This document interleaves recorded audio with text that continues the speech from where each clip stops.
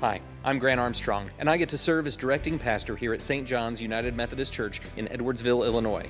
We exist to make disciples of Jesus Christ for the transformation of the world. Our desire is to be a beacon of faith and service, focusing our passions and gifts to reflect Christ's love to the world. You're invited to join us each week at 9 a.m. for a time of traditional worship or at 11 a.m. for contemporary worship. Thanks for joining us for this online version of the sermon. Our scripture reading this morning is from Luke chapter 14, verses 15 through 24. Hearing this, a man sitting at the table with Jesus exclaimed, "What a blessing it will be to attend a banquet in the kingdom of God." Jesus replied with this story. A man prepared a great feast and sent out many invitations. When the banquet was ready, he sent his servant to tell the guests, "Come, the banquet is ready." They all began making excuses. One said, "I have just bought a field and must inspect it. Please excuse me." Another said, "I have just bought 5 pairs of oxen and I want to try them out. Please excuse me." Another said, "I just got married so I can't come." The servant returned and told his master what they had said. His master was furious and said, "Go quickly into the streets and alleys of the town and invite the poor, the crippled, the blind, and the lame." After the servant had done this, he reported, "There is still room for more." So his master said, "Go out into the country lanes and behind the hedges and urge anyone you find to come, so that the house will be full. For none of those I first invited will get even the smallest taste of my banquet." This is the word of the Lord. Thanks be to God. I don't know if you remember the news of the time, but several years back, I remember hearing the story about a family getting a bill for the expense of a kid who said he'd go to a friend's birthday party but didn't show up. And it was petty, and there was bickering. The hosting family obviously had made some preparations, and they felt like maybe especially for the birthday celebrant, they had been slighted. Actions sometimes have consequences, so they sent a bill for what they saw as wasted. Now, I'm pretty sure it wasn't a day at Club 33 at Disneyland or anything like that. It was probably the cost of some trinkets and treats, but the folks who prepared it felt pretty put out. Now, I'll be honest, I like when people keep their commitments, but the response seemed a little ridiculous for a 5-year-old's birthday party. Well, let's change the stakes a little bit. It took a long time for Major League Baseball to agree to have 60 games in an abbreviated season for 2020. Several teams have played around the 20-ish game mark this summer. The St. Louis Cardinals have played 7. Through circumstances beyond their control, and I realize I'm giving them a great benefit of the doubt here, but because we're in the middle of a global viral outbreak, this team played about a quarter of its scheduled games so far.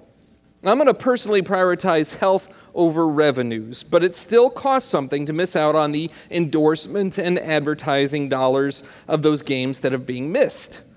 That's on top of the box office, concession, and souvenir losses already. It costs something to the tune of hundreds of millions of dollars, and there's little to no way to recoup that loss. Who could you possibly send a bill to? Now let's increase the stakes even more. Here's a scenario that involved intricate preparations, thousands of years of planning and timing and messaging. There is an incredibly high price paid for this particular event. It cost the only begotten Son of our Heavenly Father. Invitations to the dinner of forgiveness, reconciliation, and a new start have been shared widely, but invited guests to this day still snub the host's invitation. So what happens when we stand up God? What if we turn down his invitation to the banquet? And that leads to our first lesson this morning. The invitation is about God's generosity, not our deserving. The invitation is about God's generosity, not our deserving. Hearing this, a man sitting at the table with Jesus exclaimed, "What a blessing it will be to attend the banquet in the kingdom of God." And Jesus replied with this story.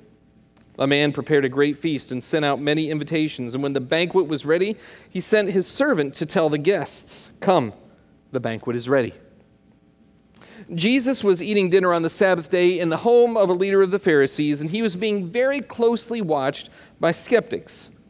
The first thing reported in this meal is that Jesus heals a man with swelling on the Sabbath, and the eyes of the professionally religious table mates saw his act of compassion performed with audacity right there at their dinner party was an affront to the Hebrew law. Jesus is the guest of honor, however. This was during the time when Jesus was gaining notoriety and crowds, but the Pharisees thought maybe they could woo him, or maybe try to manage him, or at least capitalize on his popularity. So other guests were fighting to be near the head of the table, and Jesus instructs them that they should instead sit willingly at the foot of the table. Where we pick up on this passage is where the other guest thinks aloud, head or foot? It'll be great just to be there. And maybe there is an implied something in this guest's response. Since we're sons of Abraham, we're in this all right. We're going to be members of this dinner party. We're a shoo-in. It's going to be great when all of us get to the table of God's banquet. Right, Jesus? And then Jesus starts to tell a story. And when Jesus tells a story, it's partially to help people who aren't quite getting Jesus' meaning to better understand. And he tells stories partly to clarify that some people will understand and other people won't. That's some of the art of the parables of Jesus. Jesus isn't speaking in code, but he's inviting people to listen with spiritual ears, to listen in ways that require folks to spend time with God, learning the meaning of what he's saying. So the story begins with two levels of invitation. The master of the banquet let his guests know that the feast is coming up, and then sent his servant out to collect people when it was time. The Pharisees were influential in Judea, which is the Jerusalem region around the time of Jesus. Based on their understanding and continuation of the teachings of the law and the prophets, we get to apply the parable's invitation language to their current circumstance, and that means that the law and the prophets were the first invitation to the kingdom of God. Jesus himself was the party. He is the feast. The question he's raising is, when it comes to be time for the feast or celebration, would they get on board? Jesus knew what had become increasingly clear to us today. How we respond to invitations is not a clear indicator of our commitment to a thing, especially if we respond to invitations on social media. The most likely response is going to be maybe. I think I've shared before that I would replace maybe as a response with the acronym WIGABO, which means might unless I get a better offer. WIGABO. Maybes mean I don't prioritize this, but if no better offers come along, I might be a part of it. The Pharisees weren't supposed to be maybes, though. They thought for sure they would be there for the banquet. Jesus was there at their dinner party, reinforcing their belief that they were shoo-ins, and Jesus continues with the story to hold a mirror to the other guests. The second lesson is this: our excuses don't excuse as well as we hope they do. Our excuses don't excuse as well as we hope they do. But they all began making excuses. One said, I have just bought a field and must inspect it. Please excuse me. Another said, I just bought 5 pairs of oxen and I want to try them out. Please excuse me. And another said, I just got married, so I can't come. If I'm being forthcoming, we've had some generally good reasons to not go places for a while. I think mandatory shutdowns in the middle of a global viral outbreak can make for a pretty good reason to not be at different places. Getting out of virtual gatherings can feel a little tougher if people know that you are able to use technology, but even still, there are a few times in life when so many people have had acceptable reasons to just not go to something in person. There has to be some space for that right now and even into the foreseeable future. When we read this part of the message, I know that some translations tell us that the invitees decided together to make excuses. It's interesting. It changes the meaning a little when there is the implication that they are conspiring to not attend. When we look at their reasons, though, to our 21st century minds, these might be good excuses. But the host knew better. He knew full well the first excuse was lame. He knew the field could be inspected at any time. He knew full well the oxen guy had a heads up about this party and that the oxen he was buying wouldn't have been purchased without already having undergone some sort of trial. Jesus' hearers knew that too. They saw what was happening. This host is being snubbed. He's being mean-girled.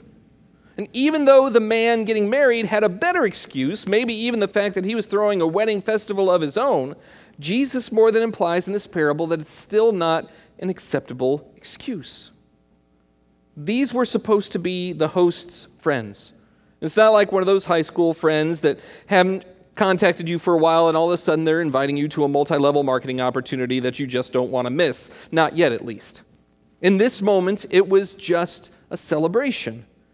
And these guys were happy enough at the invitation, but it wasn't going to change their plans.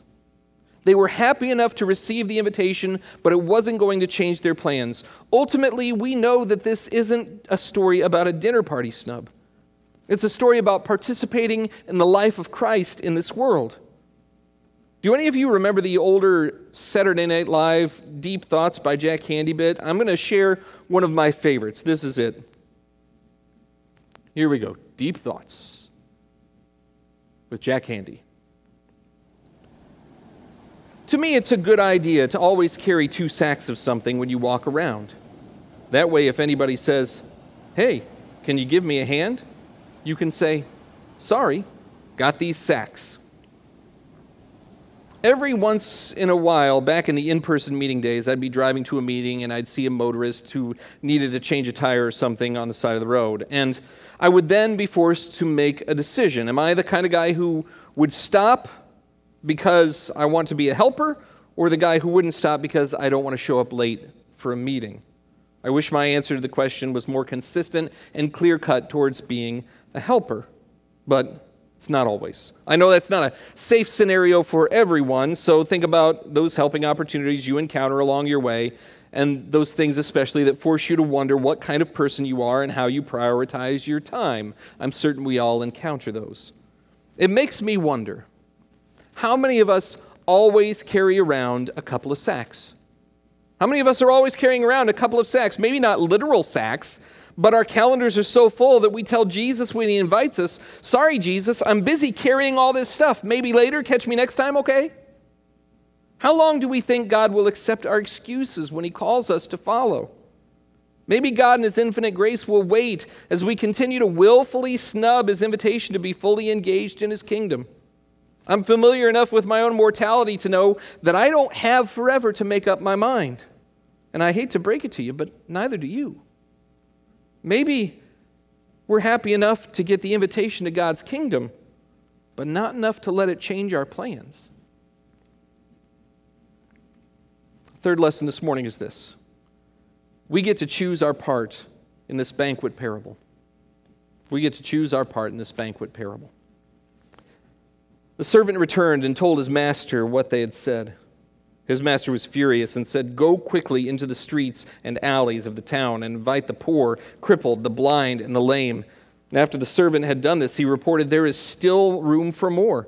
So his master said, "Go out into the country lanes and behind the hedges and urge anyone you find to come so that the house will be full. For none of those I first invited will get even the smallest taste of my banquet." Jesus' parables usually leave us wondering, who are we in this story? Who am I in this story? God is the host and master. We don't get to be that.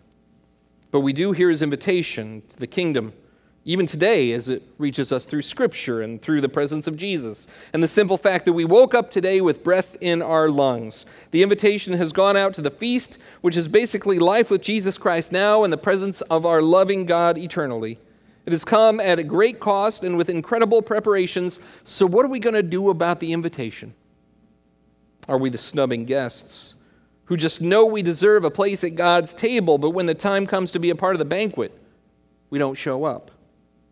The ones who were certain the invitation existed especially for them, but couldn't be troubled to participate in the celebration, who, when invited to change the world, couldn't change our plans.